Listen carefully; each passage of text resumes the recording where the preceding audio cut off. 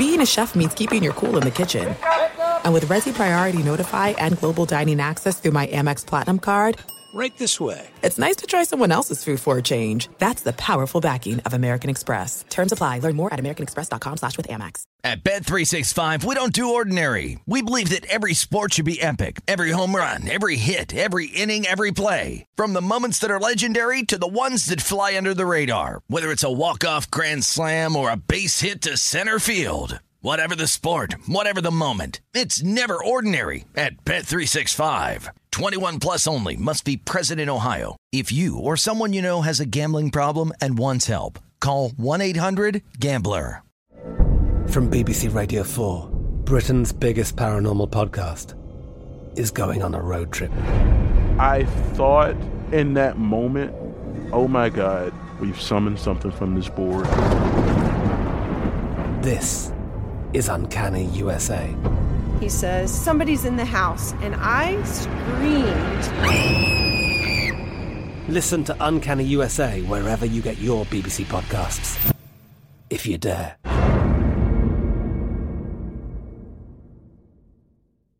Xfinity has free premium networks for everyone this month, no matter what kind of entertainment you love. Addicted to true crime? Catch killer cases and more spine-tingling shows on A&E Crime Central. Crave adventure? Explore Asian action movies on Hayya. Searching for something extreme? Check out skating, snowboarding, and more on Fuel TV Plus, the global home of action sports. And find crowd-pleasing bops on iHeartRadio's Hit Nation playlist. There's new free shows and movies to love every week. Say free this week in your Xfinity voice remote.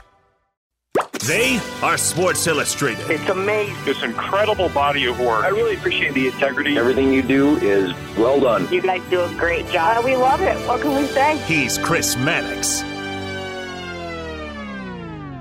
He's employed by Sports Illustrated. The announcers got it in for me. There you go. This is the Crossover NBA Podcast. You have a problem with it? Build a team that can beat them. Hosted by the one and only. Oh, thank God. Thank God. Chris Mannix. All right, welcome back to another episode of the Crossover NBA Podcast. Glad you could join me this week. As always, subscribe to the podcast on iTunes, TuneIn, Stitcher, Spotify, anywhere you can download podcasts. When you're there, post a comment, leave a rating. It's very simple, easy, free. And again, the best way to make sure that we keep doing this podcast week after week. All right, very busy week in the NBA. A lot of stuff going on, some weird stuff going on in New York, which is not all that unusual. Great to talk to Jeff Goodman, the senior writer, analyst over at Stadium, former ESPN, CBS Sports, and he joins me here on the phone here. What's up, Jeff?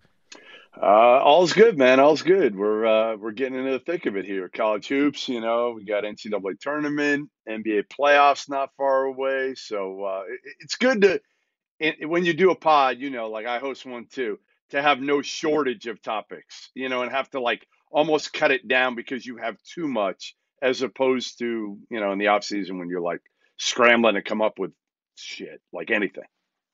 Yeah, and this is one of those weeks where there are a lot of things to talk about. And I got a rundown here. But before we get to the rundown, I got to talk about what happened earlier this week between Spike Lee and the New York Knicks. I mean, this is, even for the Knicks, this is one of the weirder stories. And most of you listening to this by now have a vague understanding of what happened between Spike Lee and the Knicks. Spike apparently went through the employee entrance, which he's been going through for the better part of the last 30 years.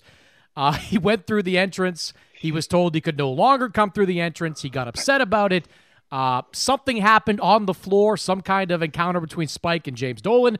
Spike, went next level and went on ESPN the next morning and basically said he was done for this season with the Knicks. The Knicks, in what can only be characterized as an insane press release, came out and pushed back, saying Spike was wrong. It's laughable that he would, take this kind of position.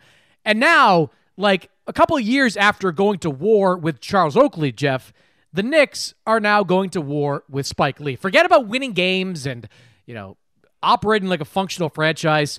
On this Spike Lee stuff happened on a night that the Knicks formally announced Leon Rose, which, should be a good thing for them, and beat the Rockets. So it was a good night overall for them, and none of it matters because this was all about Spike Lee and the Knicks having some sort of weird dysfunctional fight with someone that has been loyal to the organization for a long time. Your thoughts on what went down with Spike Lee and the Knicks? Again, who cares what door he comes in? He actually wants to go to the games. How many people actually want to go to Knicks games these days? And you've got a guy in Spike Lee. You figure it out. Come in whatever door you want. It doesn't matter. You want to come in through the top floor? We'll open the roof for you. It doesn't matter. Let him in.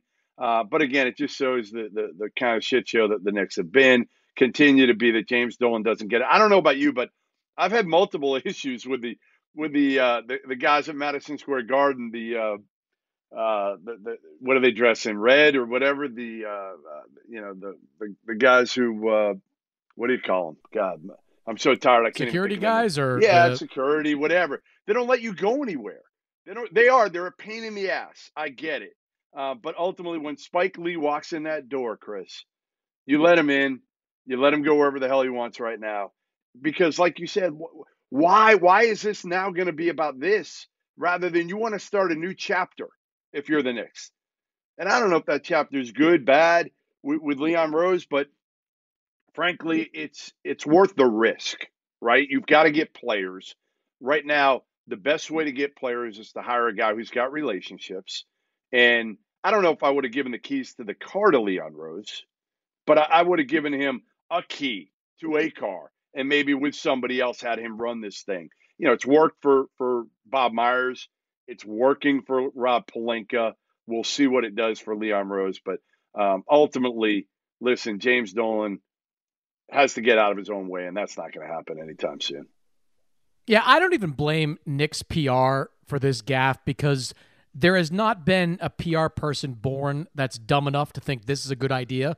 Just like, some of the Charles Oakley stuff, the releases the Knicks puts up, most of the releases that the Knicks put out, I would never imagine a PR person, if left to his own devices, would put out that type of statement. So this is all James Dolan, and it begins at the top at his petty bickering with people involved in his franchise. I mean, there are certainly two sides to the Charles Oakley story. There may be two sides to the Spike Lee story, but you just let it go. Don't push back on it. Don't involve yourself in it.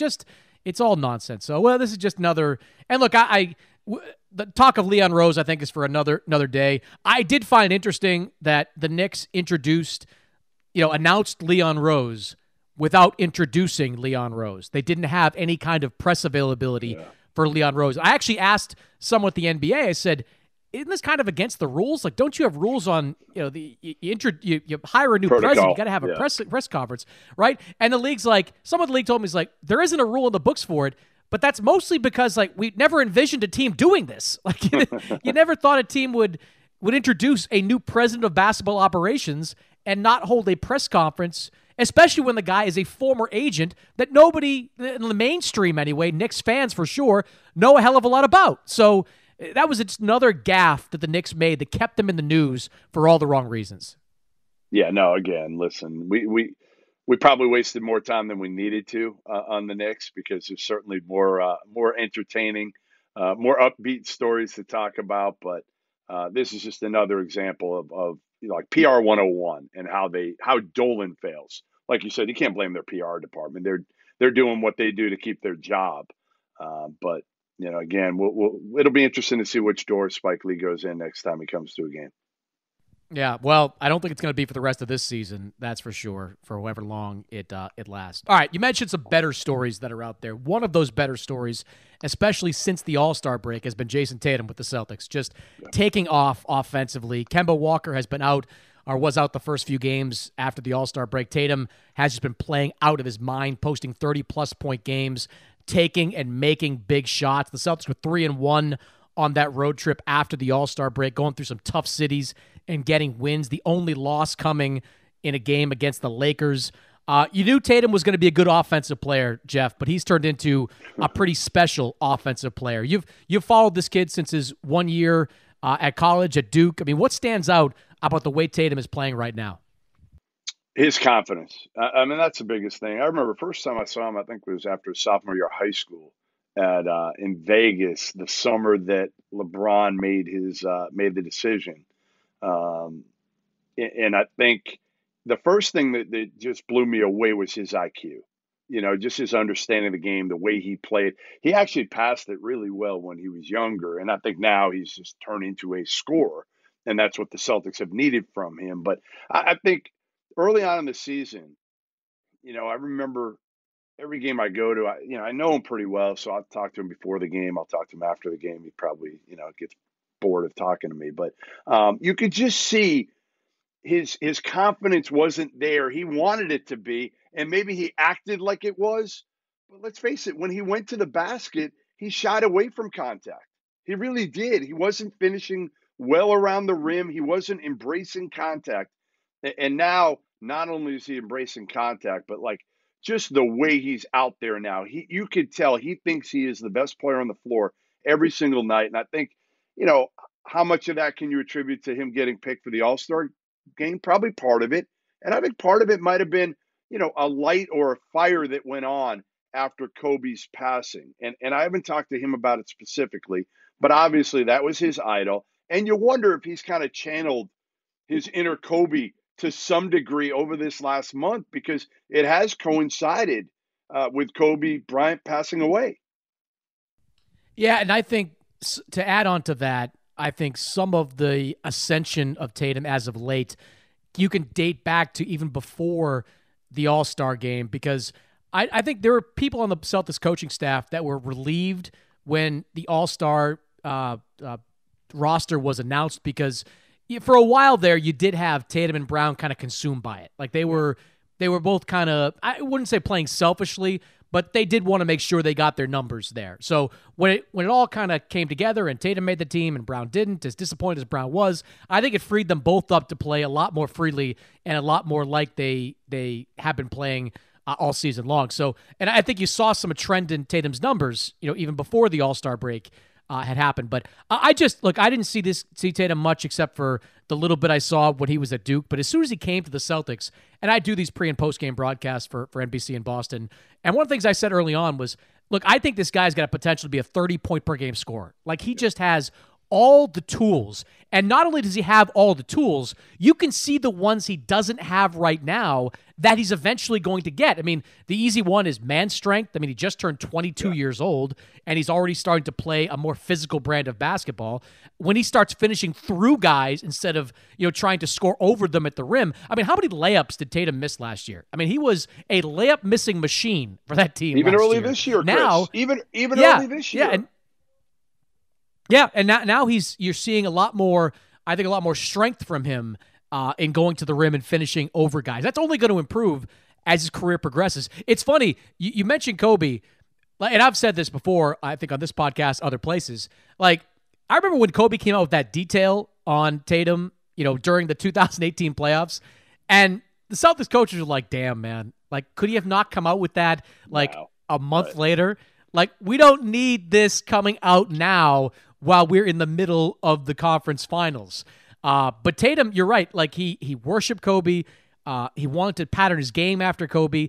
And I think now you're starting to see this year kind of the best parts of Kobe's game blended with the modern game that Kobe didn't really embrace throughout, or didn't have to embrace throughout his career. His three-point shot is up. His field goal percentage is up. He still takes those turnarounds and sometimes those long twos that drive people crazy. But, I mean, he's just got the full bag. And I look at Tatum and I see a guy that, the next year or two, maybe this year, could turn to the number one player on a title contending team or even a title winning team. Like, Boston's been waiting to see which one of these guys they've drafted could emerge as the man.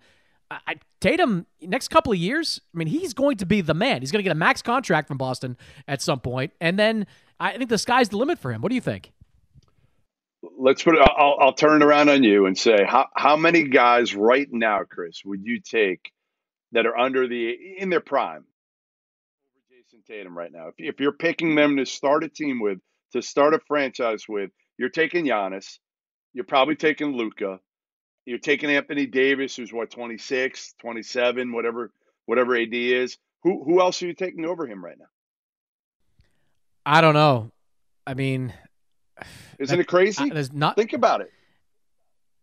Yeah, and look, he's gotten better defensively too. I think Jaylen is still a notch above him defensively, but I mean, Tatum's like, again, it's like a child discovering his like the ability to walk and do things with your arms. Like Tatum has incredible wingspan. Like he's discovering how to utilize that. And Brad Stevens, to his credit, is slowly bringing him around. I mean, it's an interesting question. He's definitely within the top 5 of guys you would take right now to start a franchise. I think that's fair to say. Yeah, there's no doubt. And I joke with him all the time that when I, first saw him play, and even through Duke, that he didn't guard at all. And he'll fight me out a little bit, but he didn't. I mean, he really was not a very good defender. But again, I go back to, you said his length, right? His length, his wingspan. But I go back to his IQ and his ability to pick things up and be in the right. So he's got kind of everything to his game, right? I mean, he can score from all 3 levels. He knows where he needs to be. The only thing I've said, here's the only thing that I rip on Jayson Tatum for, and I've told him this to his face. He's got to stop with the officials. He's got to stop crying and whining and putting his arms in the air, Chris, because eventually he's not going to get any calls. He is not a superstar yet, and he's been doing this for pretty much the last year and a half. And you don't want to be that guy that the refs are not going to give you the call. You want to be the guy that the refs are going to give you the call. And off the court, it's so funny. You've been around him enough. Like off the court, he's the most even keel, mellowest dude in the world. And then when he gets a perceived call against him, he just can't control himself. And the last guy we had here in Boston like that was Perk, and he never got a call. Now, obviously, he's 100 times better than Perk, but still, you don't want to be that guy. And I think that's the one area. If I'm going to say the one area like Jayson Tatum's got to work on, it's really nothing to do with his skill set or anything like that. It's up here and just controlling his emotions. Yeah, I mean, I understand that you want to get the respect of the referees, but you're right. Every single possession, you can't do it. You've got to give the referees a play or two off here or there, and then maybe look. I know referees from talking to some in the past, like they appreciate if you just kind of walk up to them after during a timeout, right. Say, "Look, here's what happened here. I keep getting whacked. He's got his hand on my hip, and look, I think you're far more likely to get a call that way." Whether it's Jayson Tatum or otherwise, than by just exploding every time out. That just doesn't work. So here Boston sits right now, battling for that number 2 seed with Toronto, and I'm left to wonder kind of what their ceiling is this year. I mean, I think this year they came in. There were not championship expectations for this team. They lost Kyrie. They lost out on Anthony Davis. They bring in Kemba Walker, but I think people looked at this team as being a cut below the top tier. What do you think of now? As we sit here in early March, I mean, how far can this Boston team go? Because, Jeff, my biggest concern with the Celtics continues to be that front court. I think Daniel Tice should be considered as one of the most improved players in the NBA because of the responsibility he had to take on stepping in for Al Horford and Aaron Baines and keeping the Celtics as a top 5 defense, which is remarkable to me. Cantor has been better than he's ever been in his career. Even Grant Williams has given them solid minutes as kind of a backup 5. But is this front court and is this team good enough to take on Milwaukee in a conference final? Because that's the bar, right? I think they can beat Toronto. I think they can beat Miami. I think they can beat Philadelphia. I just, the championship runs through Milwaukee, and I'm just not sure that they're big enough to match up with that team. I think they can, but you're right. I mean, listen, Daniel Tice has been unbelievable, but when you put him up against that Bucks front line, they all look small compared to those guys. So, Toronto, if you're in that 2-3, whatever it is, you play Toronto in the Eastern Conference semis, you like your chances in that one. I might be more concerned playing Indiana. If you're the 3 and the Pacers are the 6, that might scare me more than Toronto. And I know that's crazy to say, but I think Nick Nurse has done such a ridiculous job. Like he's runaway coach of the year for me in the NBA this year. You don't give it before I let you go. Let me pause there. I agree. Nick Nurse has been awesome. How much credit to give Frank Vogel in LA? Like that to me is the only other alternative.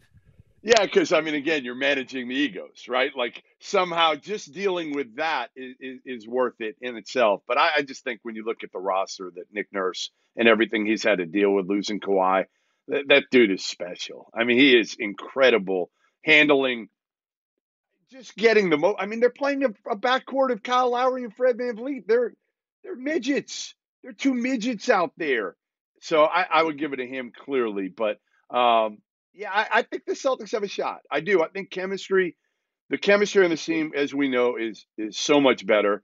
Minus one point guard and swapping in another one in his place, because Kemba is the ultimate team guy, and everybody loves playing with him, and everybody loves being around him, and he's not a big ego guy. And as I told him, I saw him smile more in one game than I saw from Kyrie in 2 years in Boston.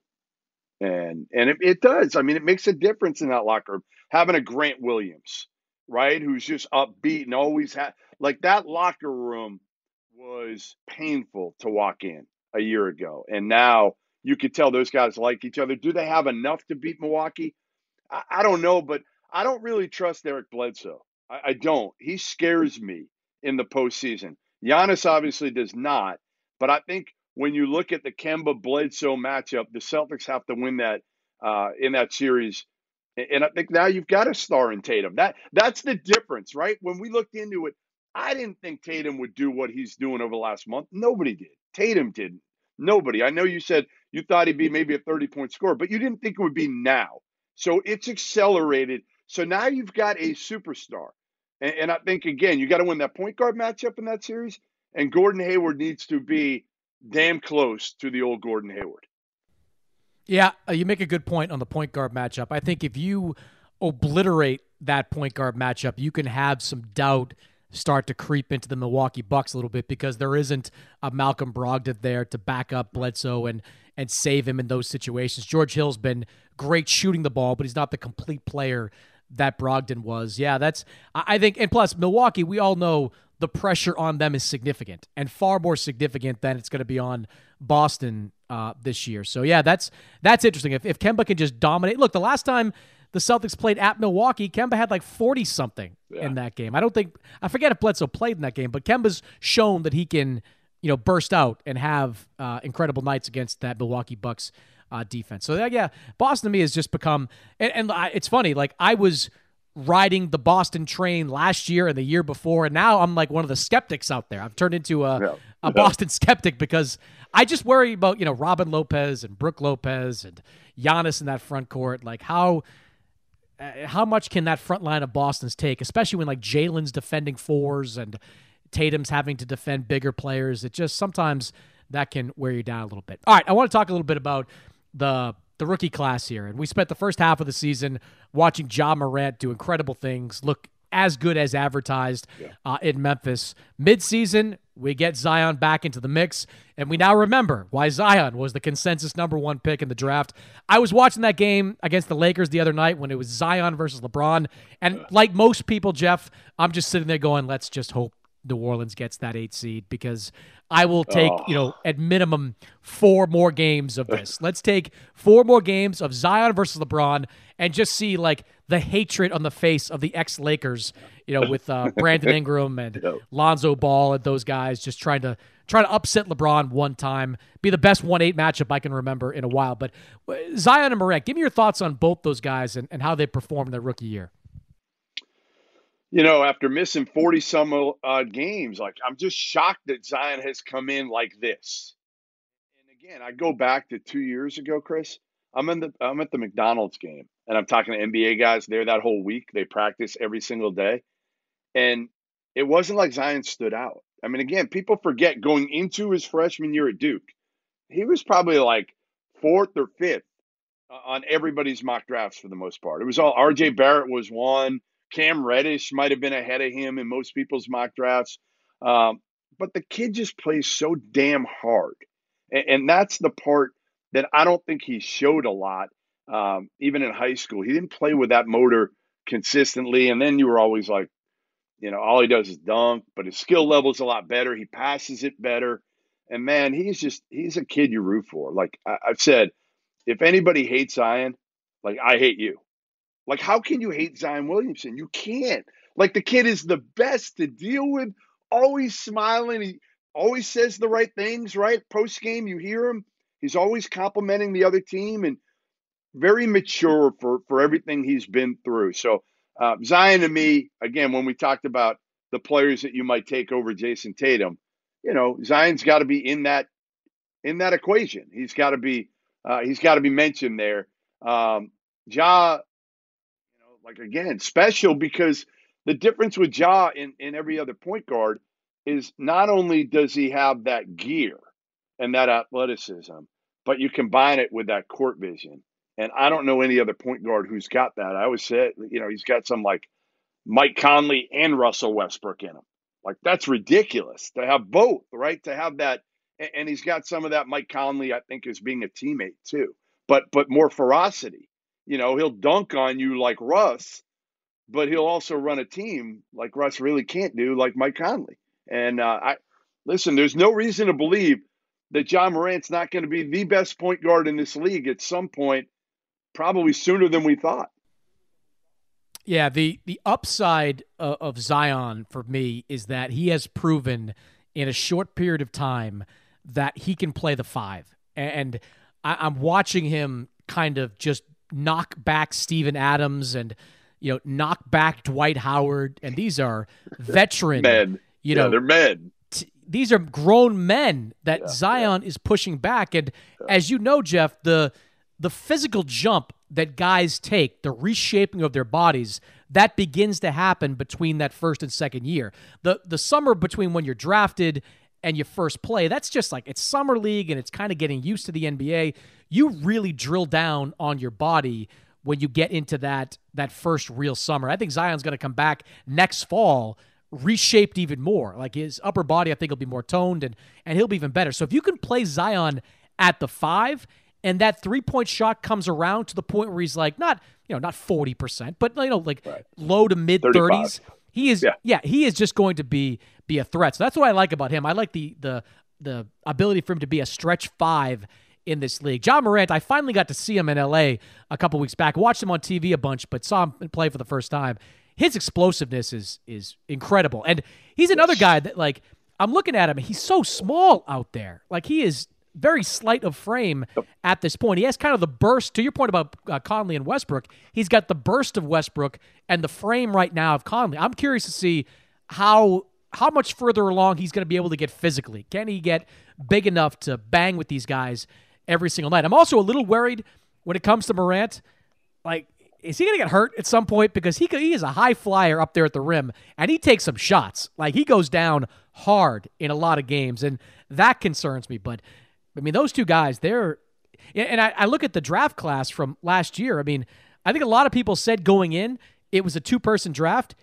At this point, it kind of looks like a 2-person draft right now. When you look down, and it's R.J. Barrett is there. I think. Yeah. I mean, well, I guess my question for you on that is like, what do you think of Barrett? Like, he's shot like 30% from 3 this year. He's 40% from the floor. He's obviously in a dysfunctional situation, but I mean, how high are you on Barrett becoming a top flight player?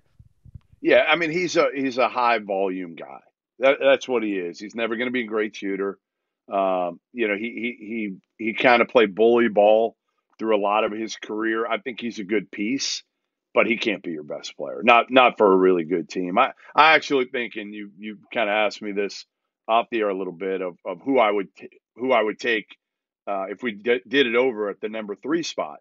I would probably take Kobe White.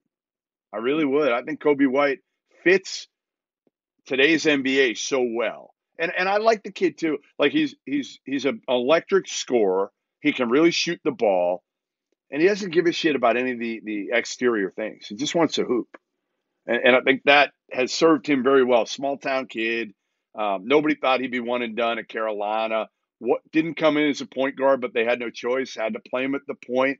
And I don't think he's going to save Jim Boland or Gar Forman or Pax's jobs, but I think the next guy who gets the Bulls head coaching job is going to have they got good players with the Bulls. They don't have any great players, but I think Kobe White is a guy that could be like a top 10-ish point guard in the league. That's good enough to at least kind of build around if you're Chicago. Yeah, look, one thing about Foreman and Paxson in Chicago is that they do draft pretty well out there. They make a million mistakes everywhere else, whether it's free agency or coaching. Due respect to Jim Boylan, but I'm watching the game the other night. He's calling He's calling a timeout while Satoransky's taking a layup at the end of the game. Yeah. He's calling a timeout. And he's a rah-rah type of guy. No feel for your players. That's the problem with Jim Boylen. He wants to be Tom Izzo too much, who he coached with years ago. And you got to have a feel for today's climate in the NBA. Let's be honest. If you're not connecting with your players, you got no shot. I just don't know. I don't know what they were thinking at the end of last year. I mean, the end of last year, it wasn't like they charged to the finish line, but I mean, I guess they liked Jim Boylen's kind of hard-nosed attitude with these guys. No. You know what it was. You know what it is. He's a yes man. He's a yes man for him. And Gar Packs, what do they want? They wanted guys that would protect them ultimately. And by giving Jim Boylen the job, he's going to feel a debt of sincerity to them forever. So he's going to protect them. He's going to go to the wall for them, which I get. But, Jim Boylen, again, the interesting trivia question for Jim Boylen, I'll give it to you, was years ago. He was the head coach at Utah, and Arizona offered Sean Miller the job. He actually said no to it for a few hours, came back and took it later. But the next guy in line was Jim Boylen to get the Arizona job. No. That would have changed history, that's for sure. Out there, Yeah. I don't know what the Bulls do at the end of this season. Clean house, they haven't, clean house. Well, you think that I've thought that for a while now, but they just don't do it. So I don't know what happens there, but they do. To your point, to bring it kind of full circle, I think Kobe White is a very, very good player, and I think they found something there in Chicago. With that young kid. This is it. We've got an Amex Platinum Pro on our hands, ladies and gentlemen. We haven't seen anyone relax like this before in the Centurion Lounge. Is he connecting to complimentary Wi-Fi? Oh, my. Look at that. He is. And you will not believe where he's going next. The Amex dedicated card member entrance for the win. Unbelievable. When you get travel perks with Amex Platinum, you're part of the action. That's the powerful backing of American Express. Terms apply. Learn more at americanexpress.com/withAmex. At Bet365, we don't do ordinary. We believe that every sport should be epic. Every home run, every hit, every inning, every play. From the moments that are legendary to the ones that fly under the radar. See for yourself when you sign up today and get $150 in bonus bets when you bet just $5. Whatever the sport, whatever the moment, it's never ordinary at Bet365. 21 plus only. Must be present in Ohio. If you or someone you know has a gambling problem and wants help, call 1-800-GAMBLER. Terms and conditions apply. I'm Katya Adler, host of The Global Story. Over the last 25 years, I've covered conflicts in the Middle East, political and economic crises in Europe, drug cartels in Mexico. Now I'm covering the stories behind the news all over the world in conversation with those who break it. Join me Monday to Friday to find out what's happening, why, and what it all means. Follow The Global Story from the BBC wherever you listen to podcasts. Xfinity has free premium networks for everyone this month, no matter what kind of entertainment you love. Addicted to true crime? Catch killer cases and more spine-tingling shows on A&E Crime Central. Crave adventure? Explore Asian action movies on Hi-YAH. Searching for something extreme? Check out skating, snowboarding, and more on Fuel TV Plus, the global home of action sports. And find crowd-pleasing bops on iHeartRadio's Hit Nation playlist. There's new free shows and movies to love every week. Say free this week in your Xfinity voice remote. I want to talk a little bit about the Rockets here because, look, I was not a fan of the deal that sent Clint Capella out, brought Robert Covington in, and all of a sudden they're going to play small ball. I thought it was a little gimmicky. I thought it would all kind of come back to bite them. But, the game against the Knicks notwithstanding, because that was a clunker, the game against Boston, they played well. And overall, they played really well with this small lineup. They have played physically with that small lineup. PJ Tucker has been very good. Robert Covington during minutes has been very good. And most importantly, Russell Westbrook has been great. Like, that is the key to all this. After a decade plus in the league, Russell Westbrook has figured out that he is not a three-point shooter. And even when teams are begging him to take three-point shots, leaving him not within 15 feet, putting centers on him, daring him to take anything from beyond the three-point line, he's not doing it. And by not doing it, he's making himself more efficient, he's making that offense more efficient, and he's given the Rockets a chance to surprise people. So I guess I'll put it this way to you, Jeff. Buy or sell that the Houston Rockets can win the Western Conference? Yeah, sell. I don't believe it. I think it's good short term, and I think teams have had to adjust. And I like the fact that Russ has played like a man possessed without Capella. I think the spacing has been better, allows him to kind of get to the basket and be able to kind of use that athleticism, that body control. But I don't think you sustain it. Certainly not in the NBA playoffs. I think you get worn down, you get crushed on the glass. All it's going to take again is listen, you got two guys to worry about, and maybe Eric Gordon coming off the bench that can really score. But are you all that worried about Covington or Daniel House or PJ Tucker? No, I mean they're tough guys, but I think again when you change what you do in the middle of the season, it's actually harder for other teams to adjust to that, and they've caught some other teams off guard, been able to win some games. We'll see if they can kind of keep this going down the stretch or if they get worn down.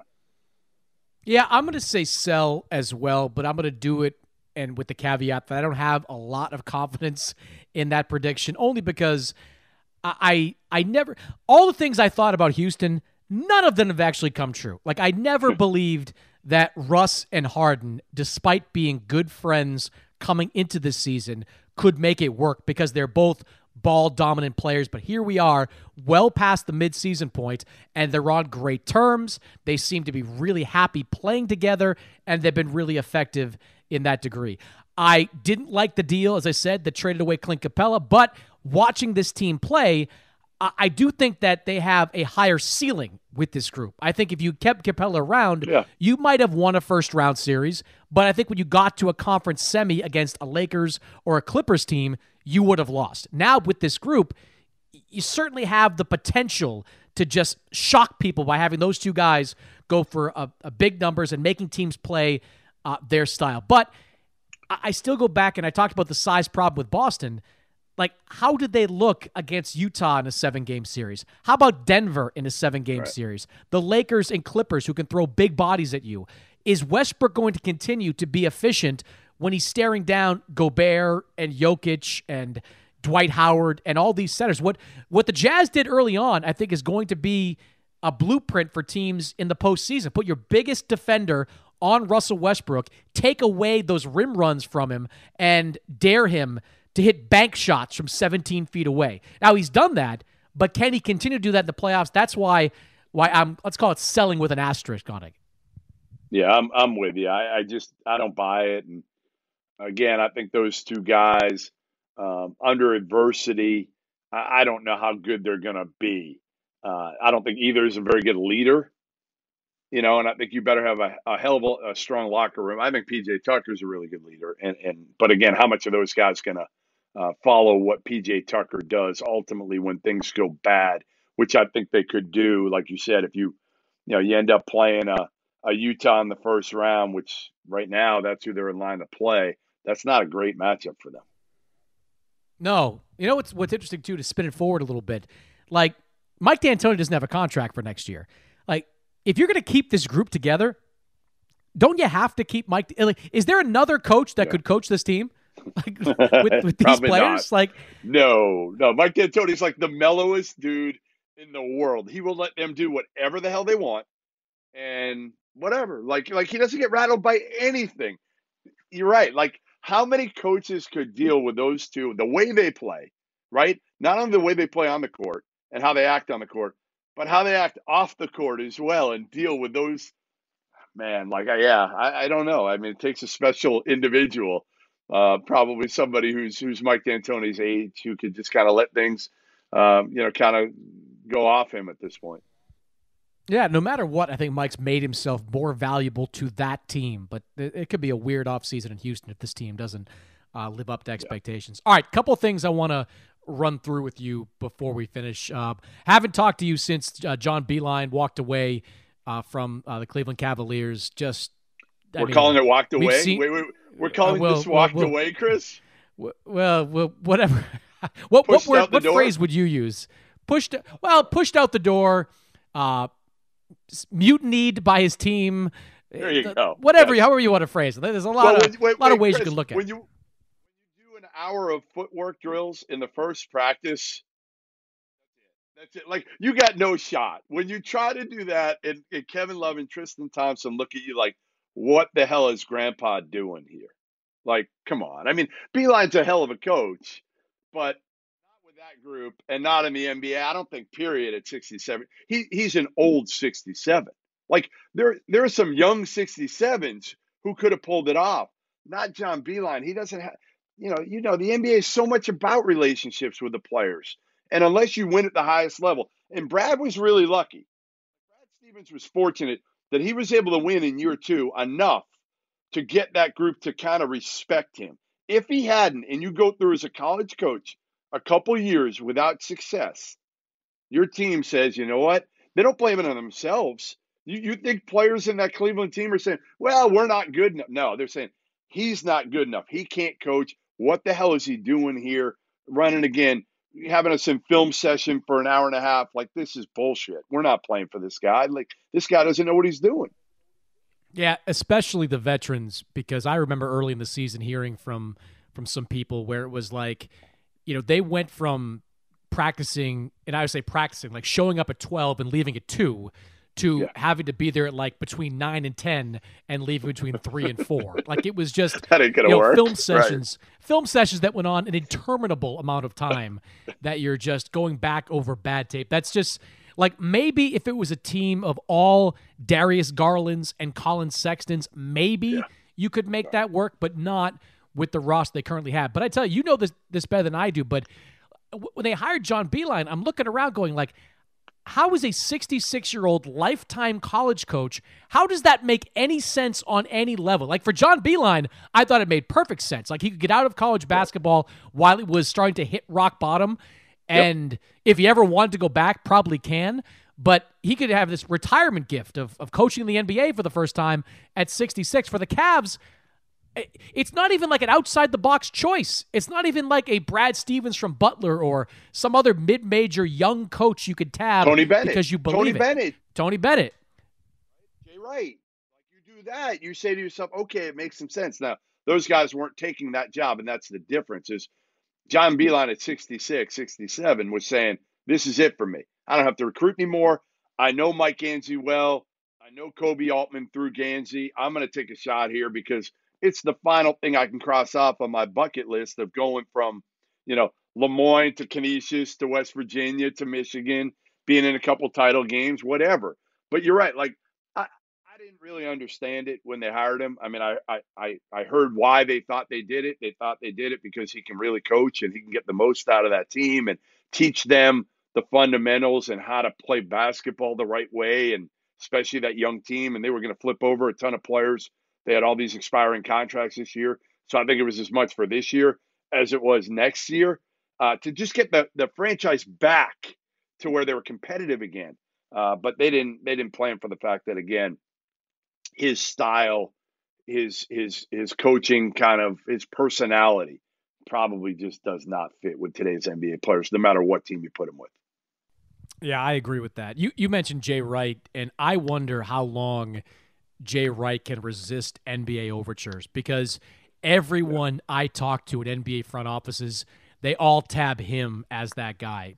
Not only because of his coaching acumen, but to everything we just talked about, they believe he gets it. They believe that he could step into an NBA situation and understand that it's not about him, understand that the way he coaches has to change, and just evolve and adapt from there. I mean, I think that, look, he's had opportunities. I mean, I think very recently the Phoenix Suns were into him, what was it, a couple of years back, and I'm sure the Knicks have been interested at different times, but I wonder what it's going to take to get Jay Wright. Throw in USA Basketball. Like, he's got experience with those USA Basketball staffs, which always helps you kind of make that jump. I mean, I wonder how long it's going to be, Jeff, till we see Jay Wright in the NBA. It's the Sixers. I mean, it could be this year.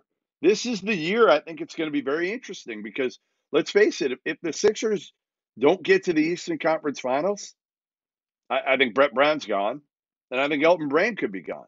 So Jay Wright is a Philly guy through and through. Like, it said he's not going to leave Villanova, but I think the one job is the Sixers. However, he is so close to it, living in that city. Does he know how dysfunctional that locker room potentially is and has been over the last few years with, Ben Simmons and Joel, and last year with Jimmy Butler, kind of partnering up with Joel. I mean, it hasn't been great in there in Philly in that locker room, as we know. So does Jay Wright get scared away, or does he say, hey, this is the only job I'm taking in the NBA, and now's the opportunity whenever Brett, who I love Brett Brown as a guy, but you got to go to at least the Eastern Conference Finals with all that talent. Well, I mean, I guess my question would be, what if they don't have all that talent? What if Ben Simmons and this back injury is significant enough that it keeps him out of games or even the playoffs? What if Joel Embiid's shoulder injury flares up again before the postseason? Does Brett Brown get a pass because of that? Because, look, to play devil's advocate on Brett Brown, you gave him a team that is inherently and fundamentally flawed. I mean, Ben Simmons is right. Great. Yep. Joel Embiid is great, but you can't win in the NBA without shooting, and they don't have any of it. So, I'm not going to sit here and say Brett Brown is Red Auerbach. I don't even think he's Brad Stevens. But I do think that any coach would have problems with a team that doesn't have shooters out there on the floor. But don't we blame Brett Brown for not saying to Ben Simmons starting a year or two ago, if you don't shoot 2 or 3 threes every game, I'm going to bench your ass.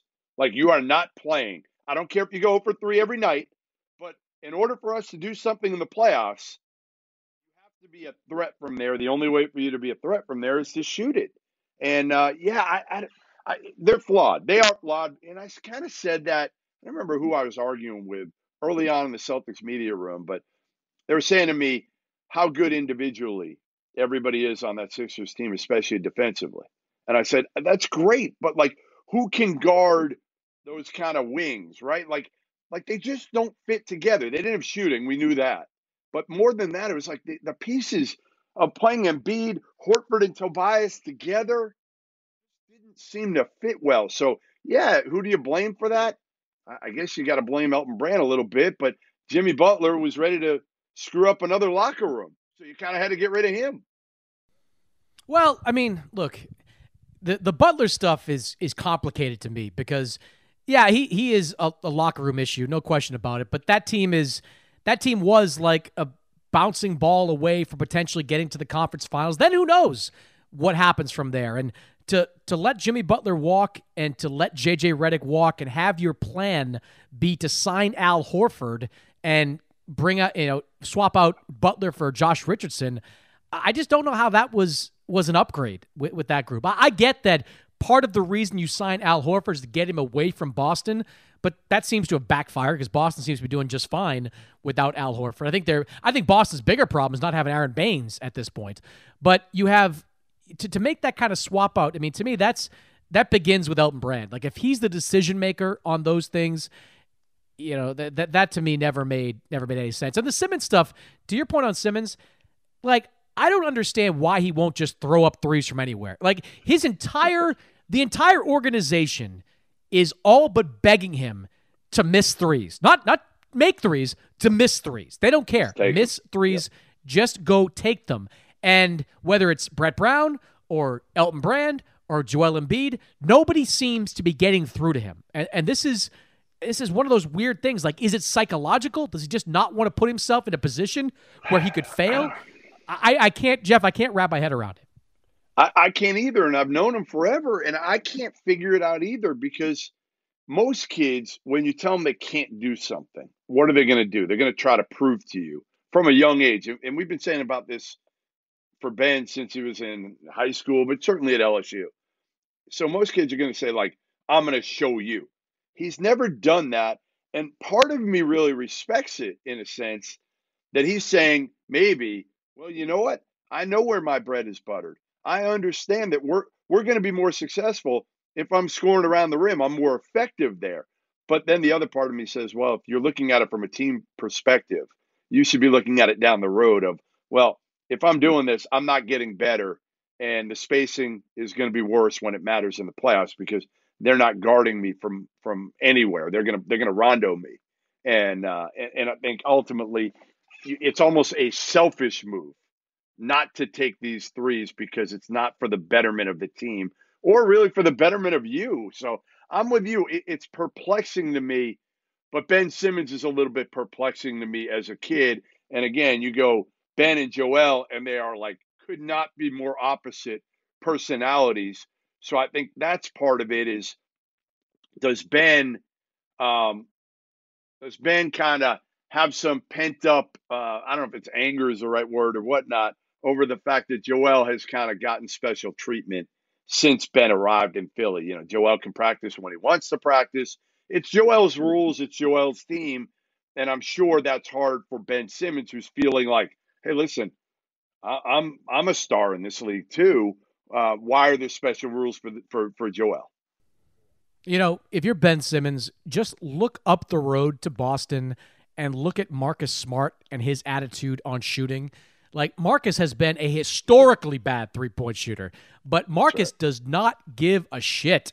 Marcus will keep firing threes all game long. This is a game in January. He took 22 three-pointers in a game against Phoenix. Now, he made half of them. He was having a great night, but you look up and down his game log, like, he is not afraid to pull the trigger on three-point shots. And look, he made himself into a serviceable three-point shooter. I mean, he started his career really bad from beyond the three-point line, and he's become a fairly consistent. I'm looking at the numbers here now. He's at right around 35%. Was 36 last year. The last 2 years, he has become a mid-30s three-point shooter, which is pretty good when you consider everything else Marcus brings to the table. Chris, would Ben Simmons, if he played for Brad Stevens, be shooting threes? It's a good question. Or is it Brad Stevens, or is it, Marcus Smart's desire just to will himself into a three-point shooter? Hey, Brad let Aaron Baines let it fly from three. Yeah. He would let you, if you went, I don't know how you shoot the ball from three, but my guess is it's not overly efficient or effective, right? He'd let you let it fly. Like, as long as you guard, Ben Simmons does, you'd have the green light to shoot as much as you want. The difference would be, again, would somebody hold Ben Simmons accountable and say, listen, I'm going to bench your ass. If you don't shoot the three, you are not playing tomorrow night. So I want at least one, and then eventually I want two. All it's going to take is him take one every night, and then one becomes two, and two becomes three, and maybe he makes some, and he gets some confidence and everything. It's like Markelle Fultz, right? Like, get some confidence. I know he had the injury and everything like that, but once you get some confidence, okay, it's in the rear view. Once Ben Simmons starts taking some threes and making some threes, it's in the rear view. Yeah, I'm with you. Just start shooting them up and see what happens. I mean, we're reaching a kind of a critical juncture with Ben Simmons and the Philadelphia 76ers. This is it. We've got an Amex Platinum Pro on our hands, ladies and gentlemen. We haven't seen anyone relax like this before in the Centurion Lounge. Is he connecting to complimentary Wi-Fi? Oh, my. Look at that. He is. And you will not believe where he's going next. The Amex dedicated card member entrance for the win. Unbelievable. When you get travel perks with Amex Platinum, you're part of the action. That's the powerful backing of American Express. Terms apply. Learn more at americanexpress.com/withAmex. At Bet365, we don't do ordinary. We believe that every sport should be epic. Every home run, every hit, every inning, every play. From the moments that are legendary to the ones that fly under the radar. See for yourself when you sign up today and get $150 in bonus bets when you bet just $5. Whatever the sport, whatever the moment, it's never ordinary at Bet365. 21 plus only. Must be present in Ohio. If you or someone you know has a gambling problem and wants help, call 1-800-GAMBLER. Terms and conditions apply. From BBC Radio 4, Britain's biggest paranormal podcast is going on a road trip. I thought in that moment, oh my God, we've summoned something from this board. This is Uncanny USA. He says, somebody's in the house, and I screamed. Listen to Uncanny USA wherever you get your BBC podcasts, if you dare.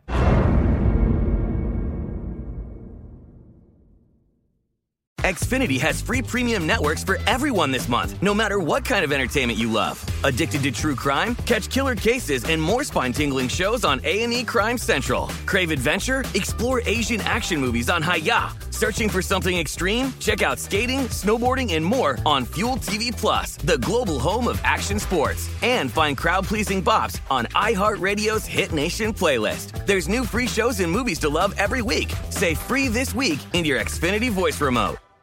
Let me finish with this. Kyrie Irving, his season is over in Brooklyn. 20 games, the fewest he's played in his career. Dealt with leg injuries early on.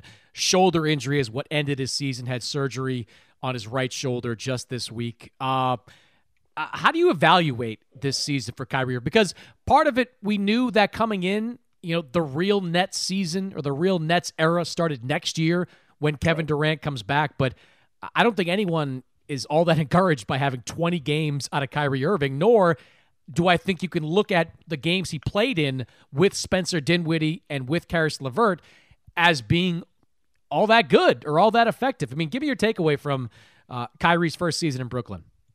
I think it was the best thing that could have happened to the Brooklyn Nets. And here's why. If he played 80 games, he does what he does to the Celtics a year ago. He kind of poisons them. By only playing 20 games, those guys still feel pretty good about themselves, right? He didn't do any of that.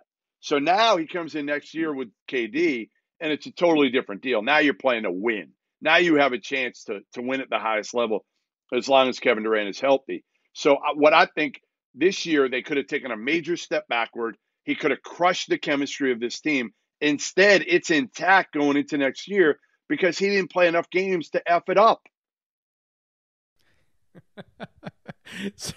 So they're better off by Kyrie playing a quarter of the season. Got a little taste of him. He got to know Brooklyn a little bit. Yes. All right, I guess I could buy that because, look, it is going to be a different mindset next year when Durant's back. Kyrie wants to play with Durant. Durant wants to play with Kyrie. And, look, we saw with Harden and Westbrook, it works in part because they wanted to do that. I wonder, like in Boston, I wonder about the supporting cast. Like, will Dinwiddie want to be there? Will Karis LeVert want to be there? Is Joe Harris going to be there? Is Jared blanking on Jared Allen? Jared Allen's last. Will he want to be there? Like, remember, probably not. Probably not because remember, Kyrie didn't mention Jared Allen's name when he talked about all the players or Joe on the Harris team that he actually wanted to play with. Right. So probably not. But Jared's a pretty simple dude. Maybe he doesn't care. The other part that I should say.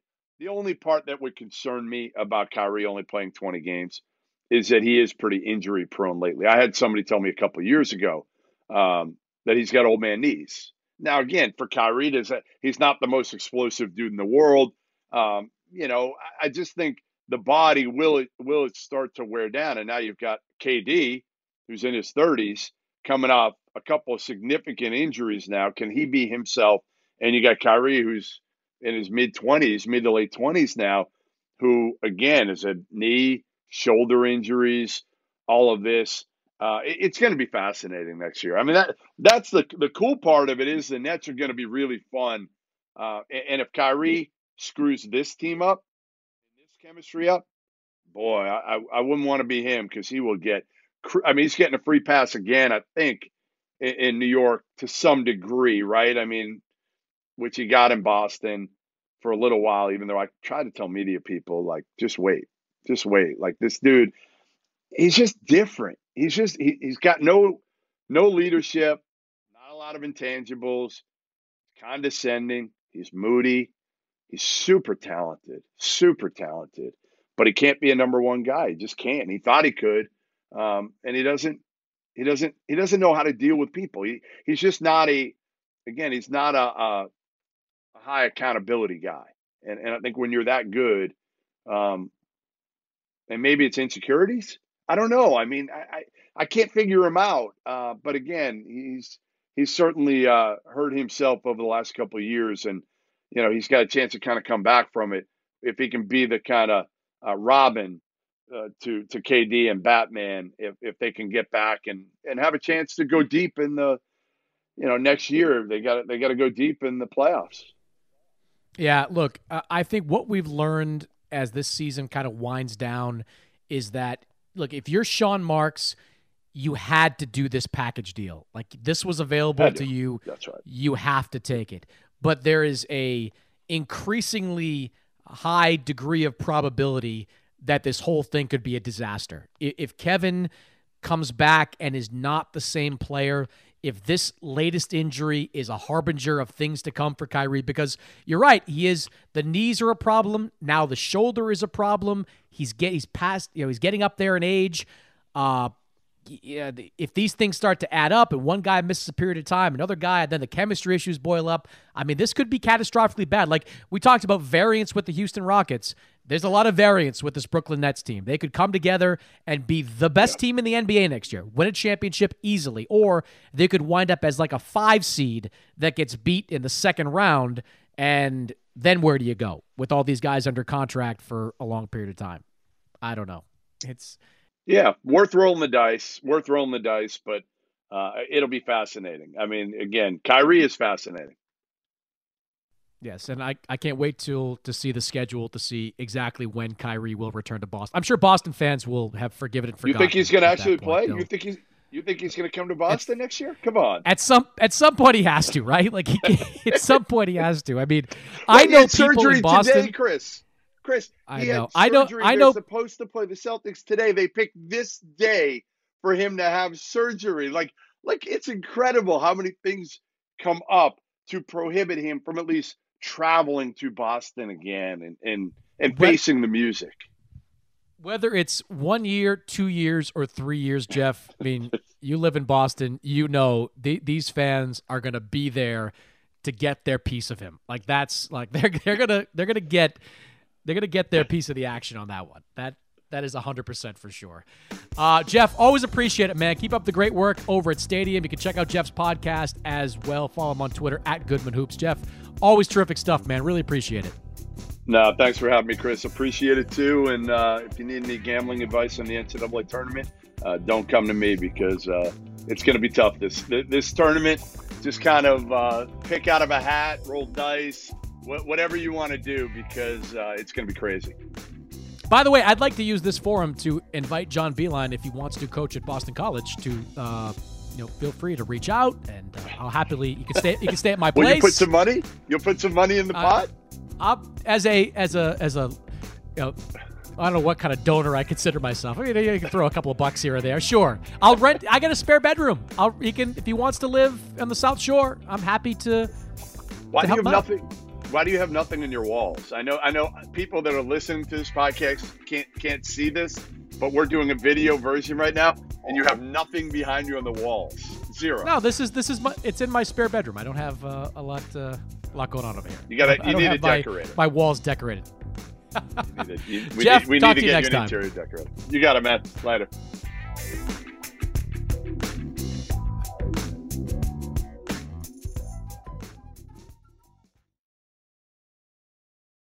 At Bet365, we don't do ordinary. We believe that every sport should be epic. Every home run, every hit, every inning, every play. From the moments that are legendary to the ones that fly under the radar. See for yourself when you sign up today and get $150 in bonus bets when you bet just $5. Whatever the sport, whatever the moment, it's never ordinary at Bet365. 21 plus only. Must be present in Ohio. If you or someone you know has a gambling problem and wants help, call 1-800-GAMBLER. Terms and conditions apply. I'm Katya Adler, host of The Global Story. Over the last 25 years, I've covered conflicts in the Middle East, political and economic crises in Europe, drug cartels in Mexico. Now I'm covering the stories behind the news all over the world in conversation with those who break it. Join me Monday to Friday to find out what's happening, why, and what it all means. Follow The Global Story from the BBC wherever you listen to podcasts. Xfinity has free premium networks for everyone this month, no matter what kind of entertainment you love. Addicted to true crime? Catch killer cases and more spine-tingling shows on A&E Crime Central. Crave adventure? Explore Asian action movies on Hi-Ya. Searching for something extreme? Check out skating, snowboarding, and more on Fuel TV Plus, the global home of action sports. And find crowd-pleasing bops on iHeartRadio's Hit Nation playlist. There's new free shows and movies to love every week. Say free this week in your Xfinity voice remote. Being a chef means keeping your cool in the kitchen. And with Resi Priority Notify and Global Dining Access through my Amex Platinum card, Right this way. it's nice to try someone else's food for a change. That's the powerful backing of American Express. Terms apply. Learn more at americanexpress.com/withAmex.